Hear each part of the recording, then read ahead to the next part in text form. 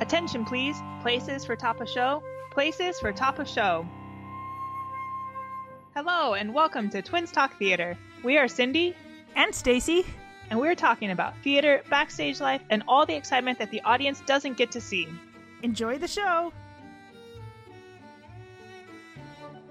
Welcome to this week's podcast. This week we're interviewing Sally Adams, who I actually met about 2 months ago, I think, on a Facebook website. She was advertising a podcast and blog that she has called Sally Pal, and I was interested to being on it. And she interviewed me about a month ago, which was very exciting because I've never been on the other side of the podcast process. And after the interview, I called up Stacy and I said, "This woman's amazing. Let's get her on our podcast." So, Sally, thank you so much for coming to join us this week. I'm so excited. I love you guys. Yay! Thanks. A little background is she was, I can't say born and raised, but she pretty much grew up in Tulsa, Oklahoma. She was there for a number of years as a drama teacher, I believed, and did everything you could imagine in the arts all over Tulsa. She started a podcast and blog, I believe in 2011 is what I found on. The blog I started in 2011, the podcast I started last year. Ah, okay. I was wondering about that because I was like, podcasts are still so new. So she has her own podcast and blog called Sally Pal, which is the one that I was on. And looking at her website, there were so many things that I loved about it, but there's a few quotes that actually really jumped out at me that I want to start with. One of them is, "In addition to imagination, the most important tool in the world of performing arts is collaboration. Even solo artists must eventually collaborate with an audience in a live performance."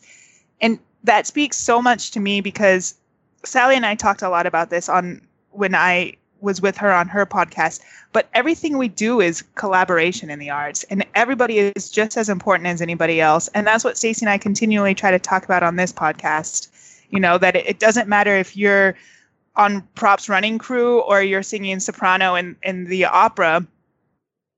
You need every single one of those positions in order to make art, which is what we do.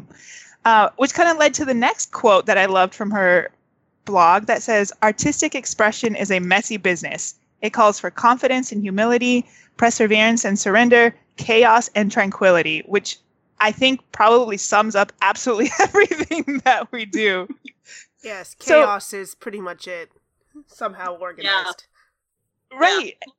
But even the confidence thing, like, you're not going to make it in this industry if you don't have any confidence in yourself. But at the same time, you can't have too much confidence because then nobody wants to, or, you have to have some humility or nobody wants to work with you. So, Sally, how did you get into performing arts, and how did you become like kind of one of the biggest cheerleaders of new works and performing arts? Oh my gosh. Well, it started actually, I'm sure of it, back when we lived in Midland, Texas, before we moved to Tulsa. I was quite young, but I was involved in a children's program there at they called it the Pickwick Players in Midland, Texas. Interestingly enough, the playwright there is the same guy who wrote Come Back to the Five and Dime, Jimmy Dean, which starred Cher on Broadway, Cher's first starring role on Broadway. But before then, a monologue from that in high school. Really? Oh my God. But he, now I can't think of his name. It's just flowing out of my head. How embarrassing. I want to interview him too. That's terrible. Okay, we'll think of it. You told me back for this, and I said, no, I'm fine. I remember everything. But I'll think of it halfway through this interview. Anyway, he actually introduced me and my sister as well to this idea that you could tell stories on a stage using pretend things and basically playing a big game of pretend. And then at the same time, I was singing in choir. And when we moved from Midland, we moved to Houston, Texas, where I ended up singing in choir with Alan Pote, who's one of the biggest music, choral music publishers or writers in church music. But he always put on shows with the kids. So I got to do plays with him, and we did original stuff. I mean, it's just amazing to me the opportunities I had as a kid that didn't occur to me as unusual because I was a kid, Right. They were just normal to you because that's what you had. This is what you do. And then my best friend next door, Mary Kay, and I used to make up plays and invite the local people in the neighborhood to come watch. And they did, pay a nickel and watch us dance around and make something up. But it's so ridiculous, the things you do as a kid, and you have no compunction. But that's probably where this all started. And when I started teaching, I saw that same joy in kids of creating, and in my own children. I thought, this is really good. Let's encourage this. So instead of, they had their fair share of camps and lessons and things, but I always wanted to make time for them to play, have lots of free play, because that's when they started telling stories. That's just what it is. It's how we hold our culture together.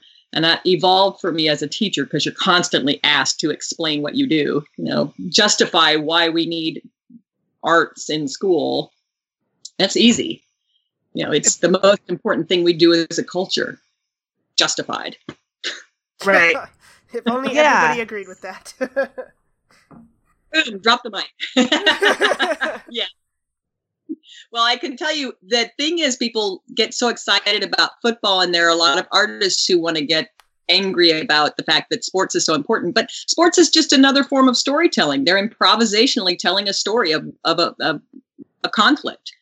And if we could start seeing it in that way, children who are given the freedom to tell stories, whether it's sports or arts or whatever, those children actually have better brain development. And I've got an article in my blog about that, and there's plenty of research that backs that up. But children who are allowed to tell stories themselves, whether with a group or solo, do much better in school ultimately.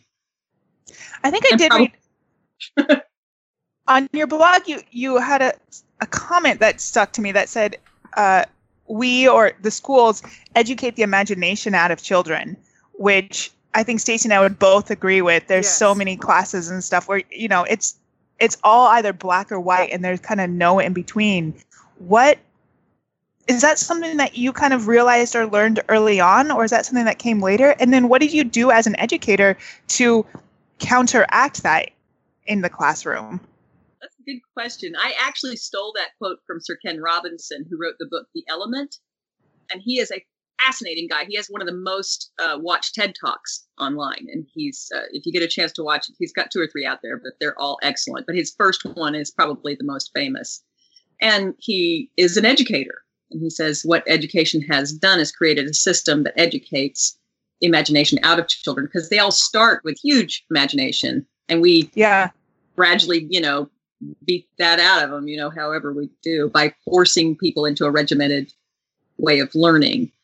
My last job was at Holland Hall School in Tulsa, and I have so much pride in that program because of how it's operated. The people who manage that program, especially in the arts, are just top notch. And what I asked for when I came in, part of my contract request was that I not be required to have grades. I would do assessments, but I was unwilling to do the A through F grading system. And I took a chance that they might say yes, and they did. And now, a lot of arts teachers don't recognize that that's an opportunity. And I wouldn't say the same for music teachers necessarily, because there's a different rigor involved in that, in technique. But I think for teachers who are teaching that sort of creativity style of class, not that I am against rigor of technique, because I'm totally all about rigor in the program. But I think the assessment of the arts is such a different animal. And to start telling kids, you're talented and you're not, which is what assessments can sometimes turn into or be misinterpreted, then what you've done is you've taken away that opportunity for them to discover who they are through the arts. And that's one of those things where we learn to assess each other. We talked about methods of critique. We talked about developing stories and what makes a good story. I mean, all of the things we got to talk about led to amazing class discussions, amazing creativity. And these kids wanted to do everything. They wanted to work on costumes. They wanted to work backstage. They wanted to, I had just as much fun working with my tech crew as I had working with the actors. Once you give an 8th grader a chance to climb that scaffolding and, wear a pair of rope, right? It's like, they don't want to do anything else. So I think that led to that sort of ownership of their art that meant they had to assess their work and stop worrying about someone outside, an adult, saying, you're talented or you can do this or whatever. They had to decide for themselves, is this what I want? And really, there's so much more agency in that, I think. And the school is very supportive of me doing that.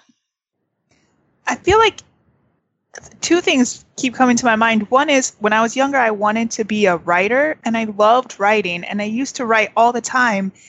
And my sister and I did all like AP classes through school, and I was constantly getting marked off in my writing because the grammar wasn't perfect, or I didn't use the right punctuation, or, you know, I wasn't fitting in with the style that the teacher wanted. And I realized now, looking back, that somewhere in high school, I just kind of stopped writing because every time I tried writing, I was just marked down on grades for it because they wanted a very specific style. And you're right, it took all the creativity out of it and all the fun out of it. And then I stopped doing it because I had somebody else judging me, not for the content, but for, you know, all of the specifics of it and not what I was actually writing about. So the fact that you're letting these students not be graded, especially for students who, like us, we always wanted to get A's. And if you're trying to do an art and you're getting a B, and you know, there's no way to tell why you're getting a B versus an A. It's not like math where 2 + 2 has to equal 4. Right. Then you lose all your desire to do that art anymore. So yeah, that can happen enough times and you just give up. And I know I've had it over time when in my rehearsals, because I would do shows with 80 to 100 people. So I turned into more of a field march. Yeah, it's a lot, 50-foot proscenium. So it's, you know, it's a lot. And especially younger kids, it's hard to get them to pull them out enough to get their message to the back of the 1,200 seat theater or whatever. Mm-hmm. But what happened is a couple of times I created leadership within the group so that I had older students, you know, helping with younger students and forming families, and they would get together and I would type up all my notes and I would distribute them ahead of time to the leaders. I would say, you get with your family group and you talk about these notes and which ones apply to your group. You decide, and then you figure out how you're going to solve that for this rehearsal. And that's how we began every rehearsal. So you're not doing notes at the end of rehearsal. Everybody's tired and wants to go home and they're not listening or writing down or anything. You get started at the beginning of rehearsal, then you apply those notes and they've actually started using the information. But I had a couple of parents and different people come in, and actually my parents were very supportive, so I don't make it sound like they weren't. But occasionally you'll have other adults come into the process who are unfamiliar with how that works. And that's where the messy business part comes in. I would have them come in and say, well, this is just a big scrum fest, you know. I'd have kids in groups and talking, and they were all loud and they were going over the notes. But I was looking and seeing there was some real work happening, and it was very exciting to me. And to explain that to them and say, this is not a factory or a museum. This is a laboratory. And you know, it took a while, but over the course of 10 years, people really started to understand, because the end product ended up being so good because it stopped being my show and it became their show. It had to be collaborative, because I can't get up there on stage and act their parts. Yeah, definitely not for 100 of them. And at that time, you're also creating managers and leaders, and, you know, those people might become stage managers because they're taking the initiative to lead a group of people, which, you know, I feel you don't get in most high schools, especially because you're in high school. So everybody, you know, you're not trained, at least in our high school. Well, we were a little bit special, not always trained to become performers or stage managers. You know, the focus is almost always on performers. So the fact that you gave them that opportunity is amazing. Did you have the breakdown? Did you have about as many people coming in wanting to do backstage, or did they all come in wanting to be performers and then kind of realize that they wanted to do backstage, or did you notice a shift as it went on? Interesting. Probably not a huge shift. But what I would do is I would have, you know, the younger kids who had never done shows before. If I had a big enough show, I would just say, sign up, you're in, you know, just because it's a little early to start auditioning when you're in 4th, 5th, 6th grade. 6th is kind of when we started to introduce this idea and on up. Of course, you know, when we get into the high school, then it becomes more competitive. But then the kids who would sign up to be in the show would want their friends to be in it, who were too nervous to be in the show. And they say, well, you can be part of the show. And I had a separate sign-up sheet for people who wanted to get backstage. And even if they didn't want to get backstage, like you two, they would ultimately have a friend drag them backstage. Yes, exactly. Without their knowledge, So, but I just chased them down and said, let's do this. And we would have separate special meetings with the technicians. We'd have a pizza day where we'd go and help work on the set. And there was always something about being a technician that was slightly more special in some ways, because the performers got applause. They got tons of attention. They got flowers, all of that. So I wanted to make sure that my technicians understood that they were the professionals and it was their job to make sure the show happened the way it was supposed to happen. And so they got to, total respect. Of course, backstage you always have those moments, but my number one law backstage is do not talk to the stage manager during production. I had one stage manager. Right. I had this one stage manager, such a great kid, but when he started, he was a total doofus. His name was Chris. Sorry, Chris. You're adorable and wonderful now, but you were. And interrupt her and, constantly distracting people. And so I made him a stage manager. Well, the show we did had 300 or more cues in it. For a kid, that's a lot even now. Some of the shows I do don't have that many. Absolutely ridiculous. And I had two great technicians working with me at the time, Gary and Jody, who the two of them made sure that the kids felt confident. And Chris and I worked, and he worked with Jody and Gary, and he got to the place where he felt like he could do it, but it was very stressful. And it's true of all my stage managers. And then he loved it so much when it was all said and done, and realized that what he'd done was hard, and that hard not just for a kid, but for anybody.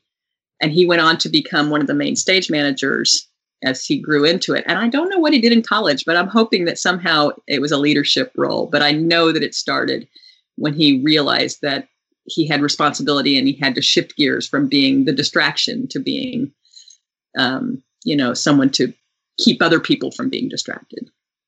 That's amazing. It was so cool. Did you see that ever helping them in the rest of their schooling? Because we had two stage managers that were before Stacy and I in high school, who were Nick and John, who were the stage managers. And then when they graduated, my sister and I and two friends stepped up. But was it John's mom or Nick's mom said that the only reason that they were still in high school and doing so well in high school is because you have to be in school a certain number of days. If you miss too many classes, you technically can't do the after school programs. You have to keep your grade point average up. And that was the only thing doing these shows that kept them in school. Did you ever find that happening, that, the arts is what kept people going? That's interesting that you asked that, because I found that there are two stories that go with that. I found that in my own school, that was always the case. The kids who weren't doing as well in other classes, because at a certain level, there's organization that has to happen. And a lot of disorganized kids are drawn to the arts. I don't know why. But they would get in there and learn about integrity and, the work ethic that was required, and realize that it wasn't just about standing up and being funny, that you actually had to memorize some lines and, help other people out. And you started to see kids who actually started to become more engaged in school as a rule. And that was very exciting to see. And I would have their counselors come to me and say, boy, their grades have gone up during the show. Nobody understands how this is happening. Yeah, that's usually when our grades drop some, because we're in tech week. There's no time for other things.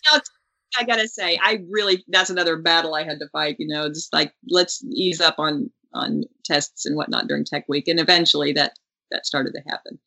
But for my own children, I have 3 kids who are very involved in theater. And I have 3 kids, period. So they were all involved in theater. And and the 3 of them are, I would like to say they're very successful in life, because they are. I don't know that I had anything to do with it. Well, I had something to do with it. But yeah, I did raise them. Yeah, I gave birth to them. They had a drama teacher who was is a friend of mine, who really pushed for that integrity, and that if you don't know how to do it, then figure it out, ask the right people, because you can do this. And then when my son wanted to produce his own original play, he was a junior in high school. And so he got a stage for the summer. He raised the money on Kickstarter. He figured it out. This is the one who just got this big award, and he's graduating college now. And he learned so much because he had no idea how much would be involved. And I helped, but I said, you have to ask me. I'm not going to step in and fix it or rescue you. If you see that something's not getting done, and you don't know how to do it, then you have to ask me or someone else. But don't just stand around and wait for somebody to solve it for you, because you are the producer and this is your play. And I'm telling you, that experience changed him profoundly forever. And he's so mature as a person, and so he's naturally loving, but now he'll kick your butt if you need it. That's a good traits to have, though. You have to be supportive, but you also have to be the one in charge, making decisions, making sure people stay on time, on budget, everything like that. But you have to be supportive, otherwise no one wants to work with you. Oh, yeah. My daughter had a show she wrote that she directed as well. It was one of the first ones she did, and she was invited to do it at the Equality Center in Tulsa, which is a really great facility. And she had one actor who kept not showing up to rehearsals or not showing up prepared, and she basically kicked him out. And he really begged her to get back in, and she didn't have a good replacement. So he got back in the show, and she just was not. She didn't show him any mercy. She's like, you're in this or you're not, and do not let down your fellow actors. Yeah, because on stage you forget a line, that doesn't just screw you, that screws everybody. Your other actors don't know what they're supposed to say next, your stage manager's not sure where you are in the script. Yeah, it's not just you. Worst? Yeah, it's the worst when you're on book and your cast is just totally out to lunch, and you're like, I have no idea where you are. Yeah. Like to go? Sure. Why not? It doesn't happen too much in opera because you have a maestro conducting, but I know the last few times I did like straight shows, all of a sudden you're like, okay, we're jumping 4 pages. Okay, moving forward. We missed that whole scene. Yeah, for the stage manager to know the show inside and out. There's just, otherwise you do sometimes get left behind. Yeah. Oh yeah, absolutely. There's all the time when I was doing straight shows, because it's so much easier for actors to jump than it is for musicians to jump, because if a singer misses their cue, the orchestra doesn't jump with you. They just keep playing and the singer has to catch up. So, it's so different. So you keep talking about your kids doing new works, and we talked a little bit about this, I think, at the beginning of the podcast about how you started in new works. I'm just so interested by that, because that's kind of what your whole blog and podcast has been, is keeping new works alive and original works alive. What is your favorite thing about that? Why are you so drawn to what I call non-traditional works or a new piece? Is it because it's brand new? Is it because it's modern, because you can relate to it? What are all the above? Yeah, it's probably a little of everything. Well, you had the experience with the rec of creating something. Yeah. There's that feeling of being together in the trenches on something. Yeah. You don't get necessarily with something that's already existed, because you have a template to say, oh, well, I know how to do Bye Bye Birdie. You do this and this happens. And they've already worked out the details of when they need to do the scene changes and how much time we need to change costumes and all of that. Because in a new work, that is an important part of it. Yeah, timing. No. Like, we just don't have enough time for you to figure this out. It needs to already be figured out. Right, exactly. So that's part of it, is the evolution of how, and coming up with clever solutions, which inevitably happen. You like, I don't know how we're going to get this guy from this scene to that scene and change his jacket and make it make sense. And then somebody comes up with a brilliant solution, and you can change it in the moment, which you can't do with a published work. The other thing is there's this sort of buy-in, I think, that happens with a new work when it's working. That people get very excited. And when it's not working, then it's all hands on deck to solve the problem. It's not like, well, we're stuck with this crappy script, so, you just have to make it work the best we can. Yeah. You can actually, you don't have to say that with a New York. Say, well, let's just scrap this scene. It's not working. It doesn't push the plot forward. We don't have time for it. And that's what you do. So do you work a lot with new playwrights?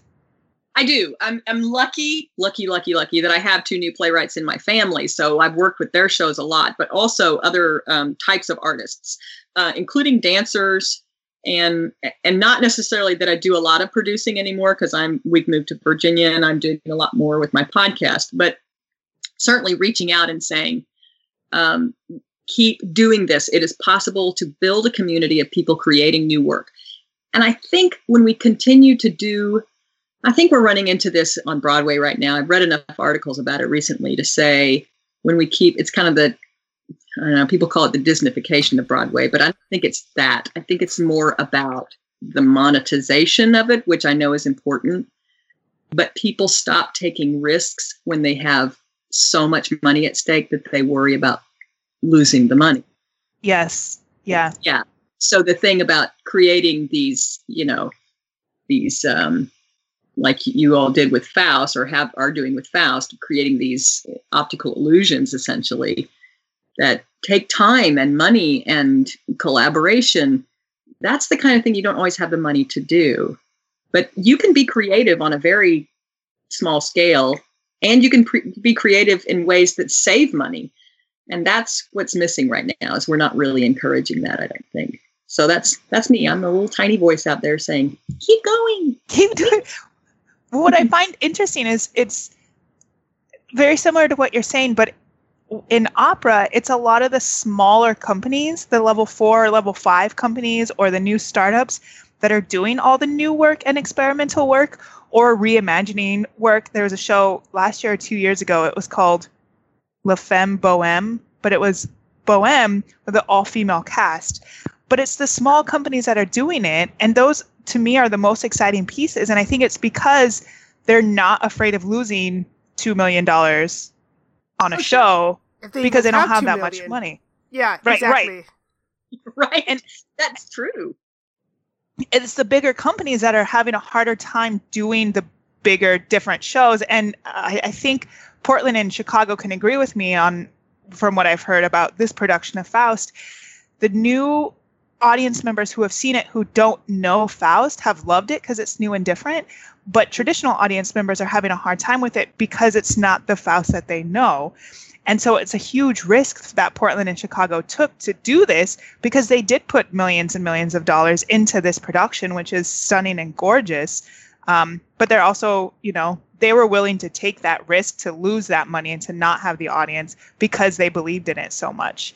And it takes a real special artistic and general director to make that happen, because they saw beyond the dollar signs and they saw the art form of it and not just how much money can we make or lose on this production. That just makes my heart so happy. Yeah, it makes mine too, which is why I really wanted to do this show, because it's just amazing to find a big company that's willing to do that. And I think Philadelphia is doing the same thing. Omaha's trying to do the same thing, and it's starting to get out there. But I think it's because people like you and so many of the newer generation are trying so much to push new works and experimental works. We have to. You look at, for instance, let's take the music industry. I mean, the Rolling Stones, after a while, have gotten tired of singing "I Can't Get No Satisfaction." But right. But once you get to a certain level, that's what your audience demands, and so. But of course they're being rediscovered. But you notice when some of these bigger companies have these little offshoot theaters, like we have a big company in Tulsa called Theater Tulsa. It's the largest continuously operating community theater in the country, I think, or at least on this side of the Mississippi. And one of the things that they've done is they've created this sort of Theater Tulsa After Dark, or they have another name for it, but it's that they do small, experimental, unusual new shows. And it's expanding at a much faster rate than their old Chestnuts series. And so I think we're going to find at some point that there's going to be a transition, and they'll start doing a lot more of the newer work, like Next to Normal. And I mean, not that that's so new, but it's new enough. It's much newer than, say, Charlie's Aunt or something. That might have been the last drama I called, actually, was Charlie's Aunt. I did that in grad school. Doesn't everybody do that once in their life? I don't think I had done it. You've done Importance of Being Earnest, I'm sure. I've seen it a couple times, but I don't remember I don't think I've actually done it. Yeah, it's very similar to that one. I think I had a total of 30 cues in the whole 3-hour show. It was I caught up on all my homework during that time because it was like working in a bookstore that nobody goes to. It's wonderful for performers, but it's just like a stationary set, and it's a comedy, and so that's people coming in and out of windows and doors. And for a stage manager, it's just like nothing goes on. I so get that. And that's the thing. I mean, you've got it at some level. While it's fun if you've never seen the play, I think, and there are certain plays like Christmas Carol, whatever, that people make part of their holiday tradition. Right. There is some sort of excitement for the audience as well in seeing an older play done in a brand new way that nobody ever thought of, or a brand new play, or a brand new dance, or a brand new opera. You name it. I think that's exciting for an audience to be part of, to be the first audience to see something. Right, because they're kind of experiencing it new with you in the moment, which is kind of what the rec was for me. Every audience, and you hear this with performers, every audience responds differently. So you can have a really good audience or a bad audience, however we want to call it. But for new productions especially, you kind of get to experience that new play with the audience.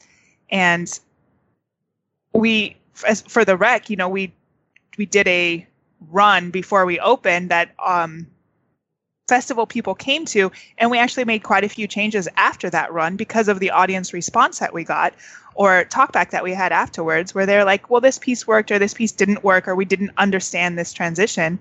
And like you said, with works that are already created, you can't do that. You can't go in and change anything. You're just stuck with it.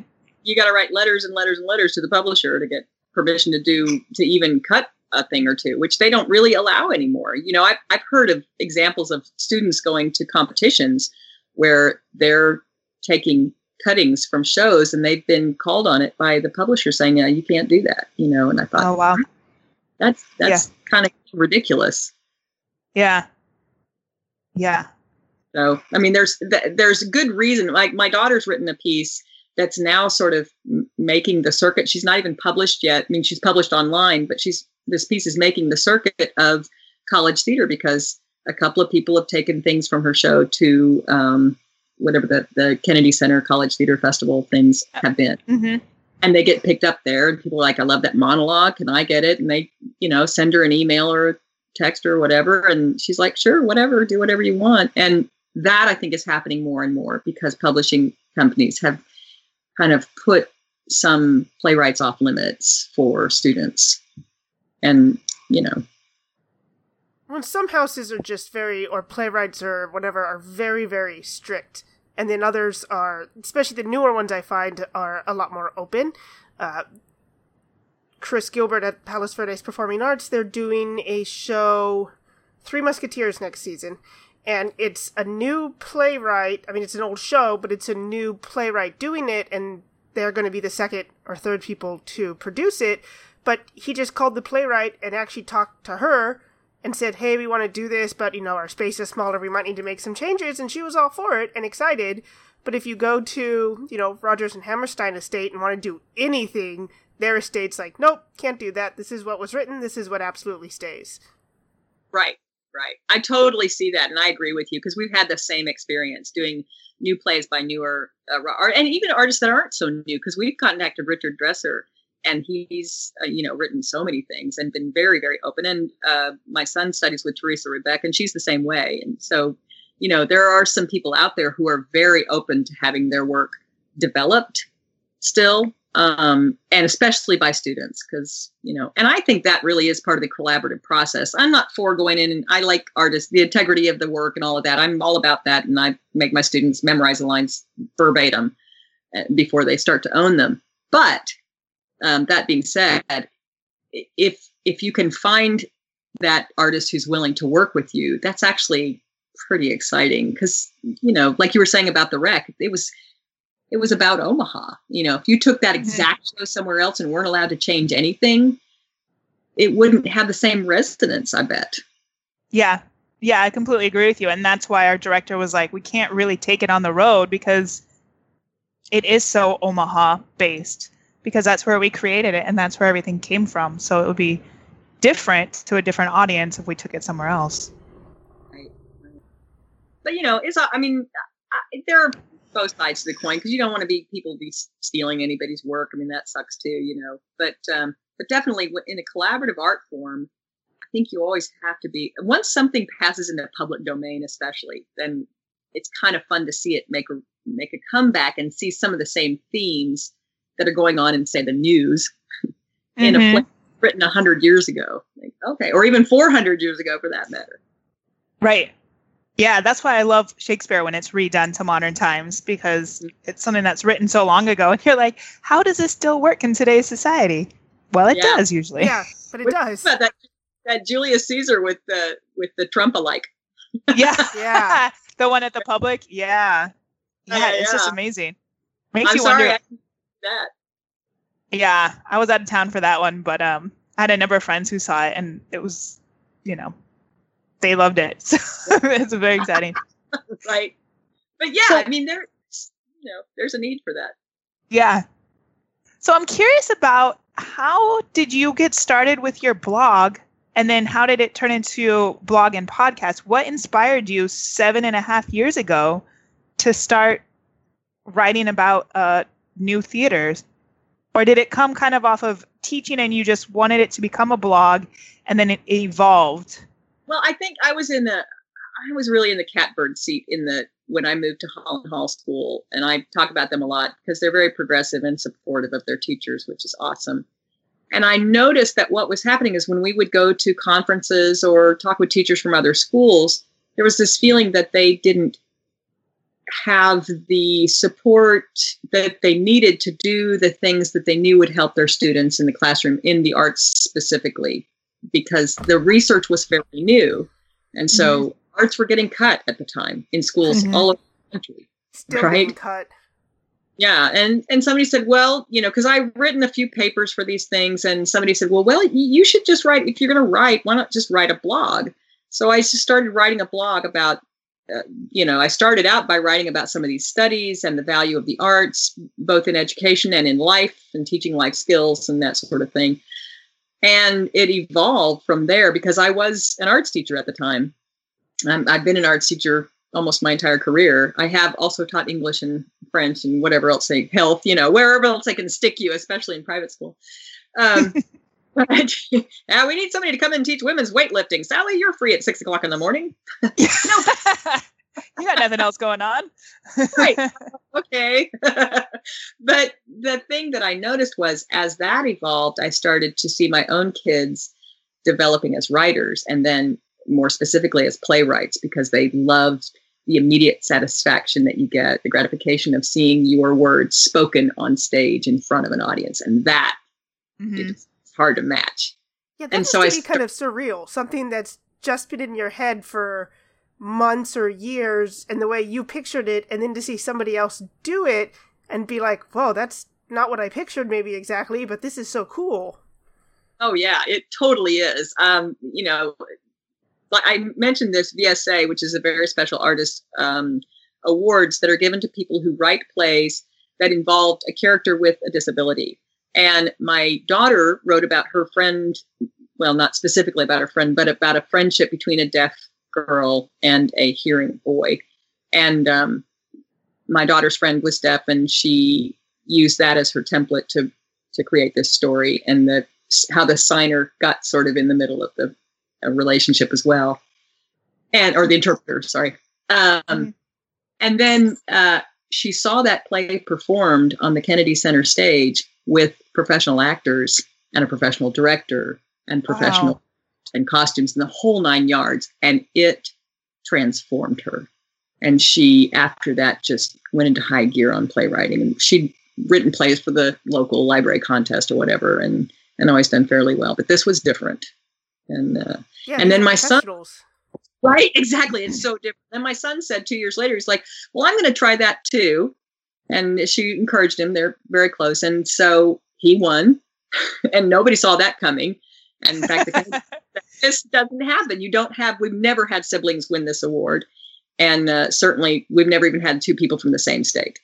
And so that was pretty exciting. And we went back to DC and watched his stuff performed. And it that sort of honoring the work of a young person, and it doesn't have to be a young person. And when I say young, maybe young in the art, could be someone in their 60s who's picked up the pen.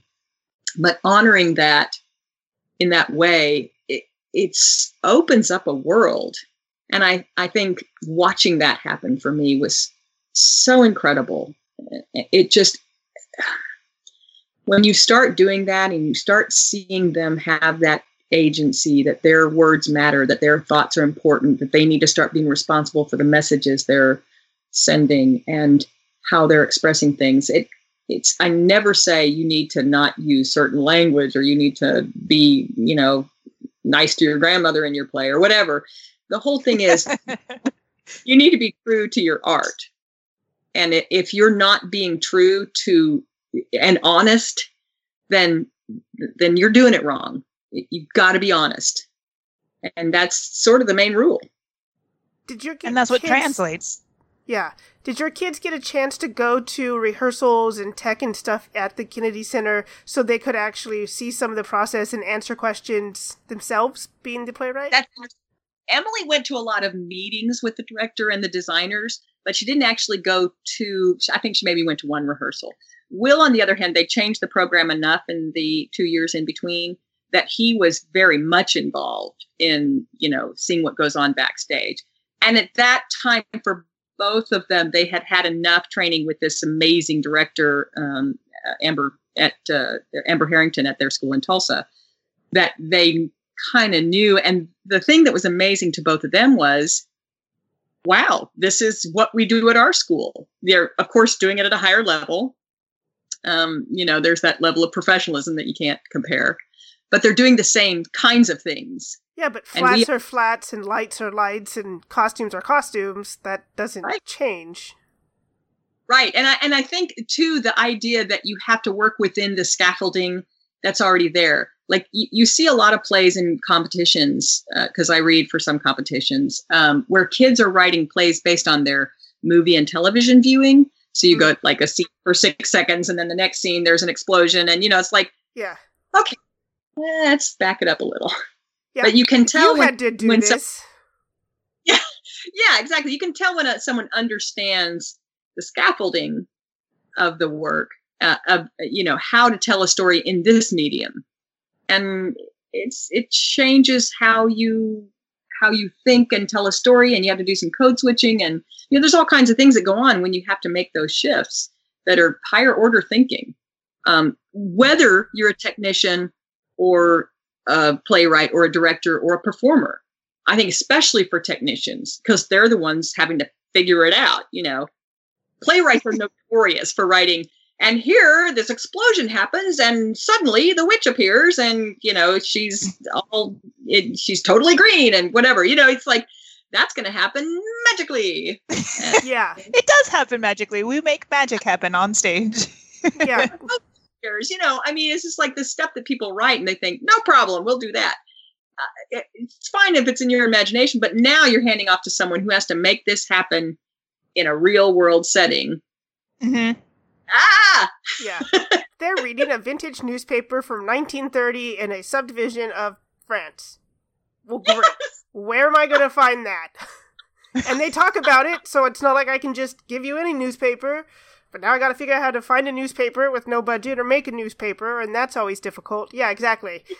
And to the playwright, it was just words on a page, but to the rest of us, it was hours of work and research and labor. Yeah.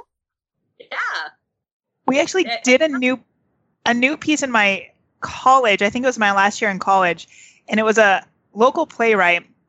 And our head of our department really liked her, and so we got the rights to do her piece. I think it might have been like the first or second time it had ever been done. And it was similar to that in that there were so many scene changes, and it would switch. It was supposed to be in a dressing room at backstage of a theater, and it was cast with the same performers, but it was like 20 years apart from each other, but it would switch back and forth all the time. It was a really cool piece. But creating that, we ended up creating 2 turntables on our stage, and then all of the set had to be exactly the same, but like 20 years apart from each other. So we had to try to find, a makeup kit that looked similar to each other. And it was a very difficult show to do, but it was a very beautiful piece. And we didn't get to work with her through the process, but I believe she came to one of our performances, opening night or one of the following ones. And we got to sit down and talk to her about it. And our scenic designer, actually asked her, when you wrote this, did you think about this? Did you think about how it was going to be produced and what it would mean? It was a very specific prop that he asked about, and I can't remember what it was, but something like the makeup kit, because she was very specific about what it looked like. He was like, did you have a specific makeup kit in mind, or did you just think about it? And she honestly said, I never actually thought about it being produced or how it would be to get. I just imagined it in my head. But because it was so specific in the script and the way that this performers talked about it, we couldn't find that in the real world. And she was like, oh yeah, I never actually thought about somebody having to find that, or the fact that these scene changes had to happen in like 2 seconds. How do you do that? Yeah. And I really wish that I could remember that person's name and go back and talk to her now and ask her, have you changed your writing style, or, did that affect you going forward in your career on how you were going to write pieces, as opposed, it had to have. If she wants to be produced, Exactly. If you're going to be produced, you have to make it producible. Have you? I mean, it does make you wonder, what was Andrew Lloyd Webber thinking when he says, helicopter lands on stage? Right. Right. What? Right. How many people can actually do that? Very few theaters. Yeah, spacing, money, people. Yeah. It's super cool when it happens, but... Well, sure. But then every community theater has their cardboard helicopter coming down. It's like not quite the same. Yeah, very true. Oh my gosh. But yeah, I totally get that. Did you notice in your kids or kids that you've worked with, their writing style changed once they see it produced? Or because you said they already kind of had a background in backstage work, that they kind of had that in mind when they were writing it? Well, it's interesting when you talk about my own kids, my personal children, who are all adults, that there was that kind of, they were backstage babies. So I think they had a sense from the get-go that they couldn't quite do everything. And they would make fun of their friends for writing scripts that were read like movies, as opposed to, cut to this scene. Right. Because they got it. Right. Yeah. But they also, and they heard me, I'm sure they heard me bitch about it enough to say. True. But I do see them actually playing with the form more.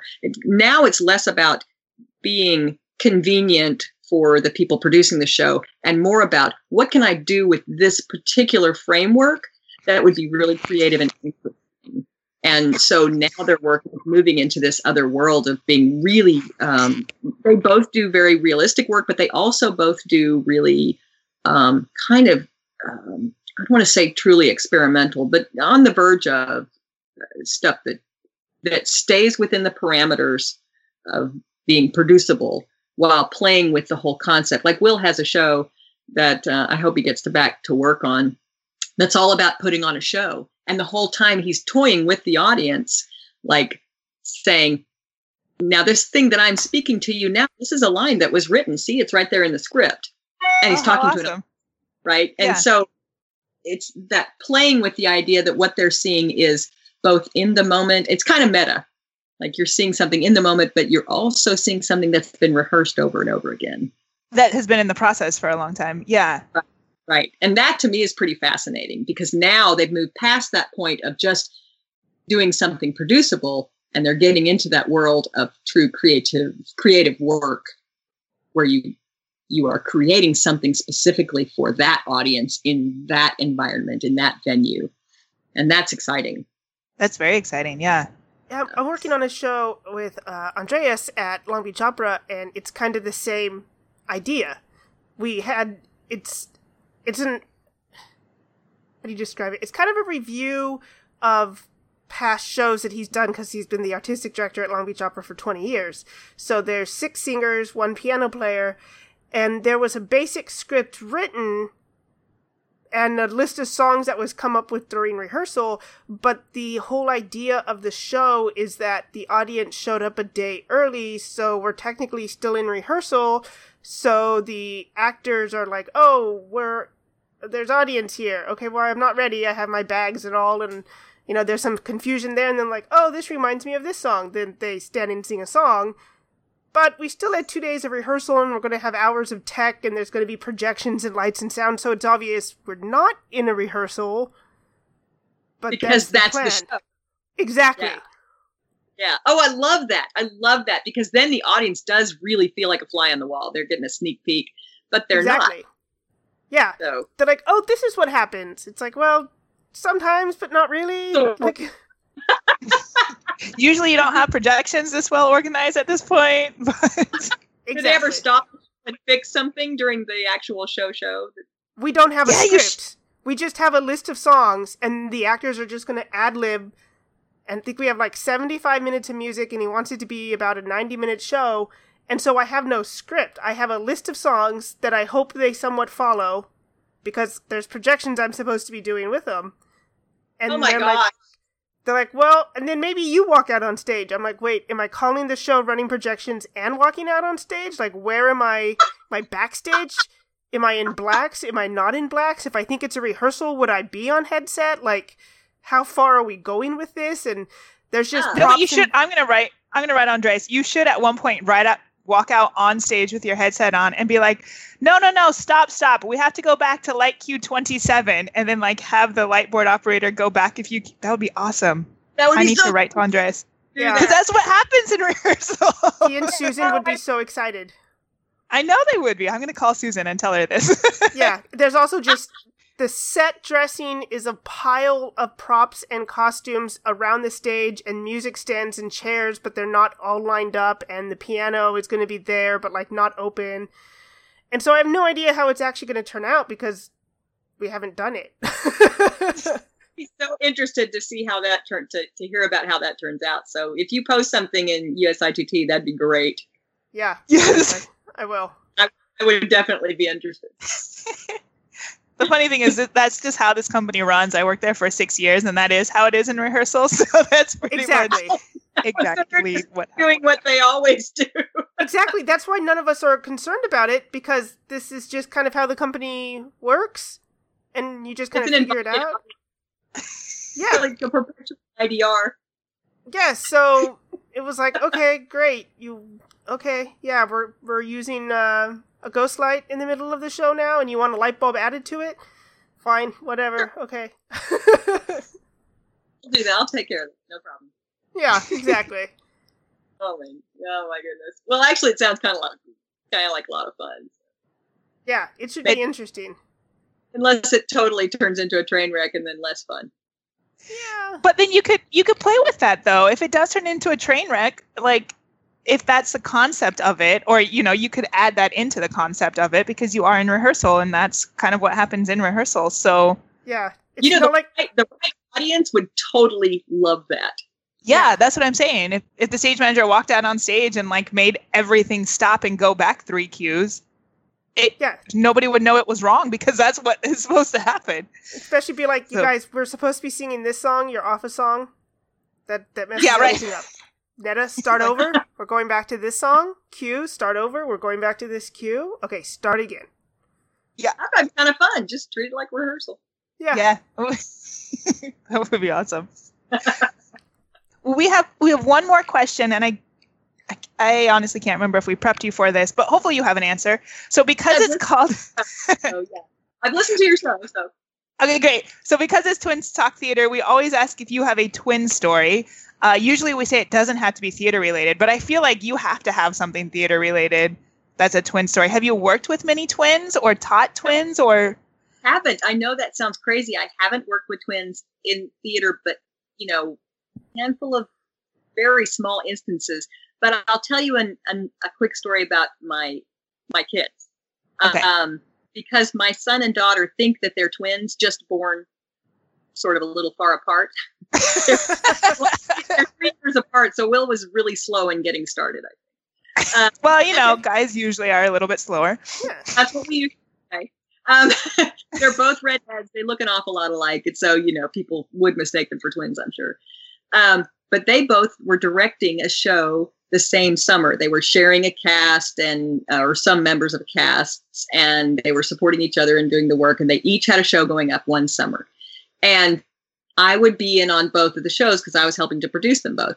And I would go on one show, and Emily her favorite note to someone was, I don't know what I want you to do there. Just be funny. And that was her note. And then go over to the next show, and Will's like, I don't know, be funny. But that seals the deal. You're twins. Yeah, that's it. Yeah. You just... That's their favorite. Both of them. Give that note to people whenever they can. Be funny. It'll be better if you just be funny. It works because somebody knows how to be funny with their own body better than a director will know how to make them be funny. Oh, yeah. That's absolutely. true. Yeah. So, that's my fabulous twin story. No, that's an awesome twin story. Twins that are not twins but think they're twins. Right. Well, they're related at least. Yeah, that's better than some, so that's good. Well, thank you so much for joining us, Allie. It was so exciting to talk to you about. I don't think we haven't talked to many educators, so it's so wonderful to have you on our podcast. It was so much fun, and I'm so thrilled that both of you all are such creatives involved in this world, because I think you will make a huge difference in theater as time goes by. I look forward to seeing more of what you work on. Oh, thank you so much. And I hope you continue doing what you're doing. And we're going to have to look up your kids now, because maybe we should get them on our podcast next. And Emily Adams and Will Inman. So, I don't know how to find Will. He's so bad about getting back to you, but they're both doing stuff. Nice. Because we don't have any playwrights on, so we will have to remedy that. We'll get some playwrights on and talk to them about their process. Get a pair of pseudo twins. Yeah, exactly. Multiple reasons. Well, thank you so much for joining us, and hopefully we'll catch up again soon, and maybe in a year or so get you back on and see how things have progressed. Thank you so much. Thanks for having me. Thank you. Bye. Bye. Bye. Thank you for listening to today's podcast. For more, visit our website at twinstalktheater.podbean.com and subscribe on iTunes or Google Play Music. You can also interact with us on Facebook or Instagram at Twinstalk Theater. Title music, Dance Macabre, is provided by Kevin MacLeod of Incomtech.com under Creative Commons License 3.0.